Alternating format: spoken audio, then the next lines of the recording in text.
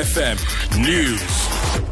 Good afternoon. 4 illegal miners have now been rescued at a disused mine in Langlaagte, south of Johannesburg.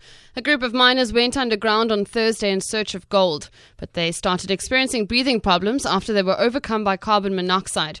Mine rescue personnel say the difficult terrain and high carbon monoxide concentration underground are making the operation difficult. Meanwhile, illegal miners who are on site of rescue operations say searching for gold is their only means of survival. This illegal miner, who asked to remain anonymous, has described what happened as shocking. This job is difficult, but we have to do it. We have to support our families. It's our only source of income. Unemployment is rife. We know that our work is illegal, but there's nothing we can do. Yes, there is a lot of crime underground, but we are doing this so that we don't commit crimes. ANC NEC member Nomandia Mfaketo says regaining voter support is crucial ahead of the 2019 general elections. She's been speaking in Beaufort West in the central Karoo.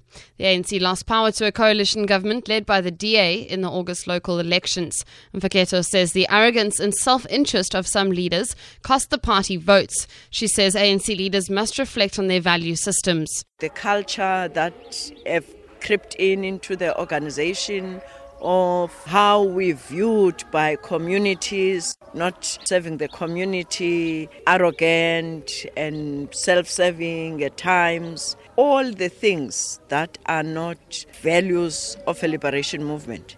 It's a good shock for anybody to come to their senses and saying, what is it that we're doing wrong, and correct that.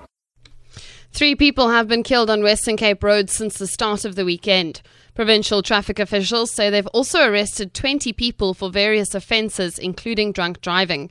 Spokesperson Jacques Mostert says they staged roadblocks across the province. He says in one incident, a motorist was arrested for excessive speeding. Early yesterday morning, a passenger of a light motor vehicle lost his life in an accident on the N2 near Duinefontein. And last night, a pedestrian was killed in an accident on the N2 near Mealway and Spine Road. We want to urge motorists to please wear their safety belts, maintain a safe following distance, always be on the lookout for pedestrians. Officials in eastern India say 2 elephants have been electrocuted on the outskirts of a tea garden in the Bengali town of Darjeeling. Initial reports suggest that they died after coming into contact with an electricity pole made live by recent rains. One seemed to have died while trying to pull the other away from the pole.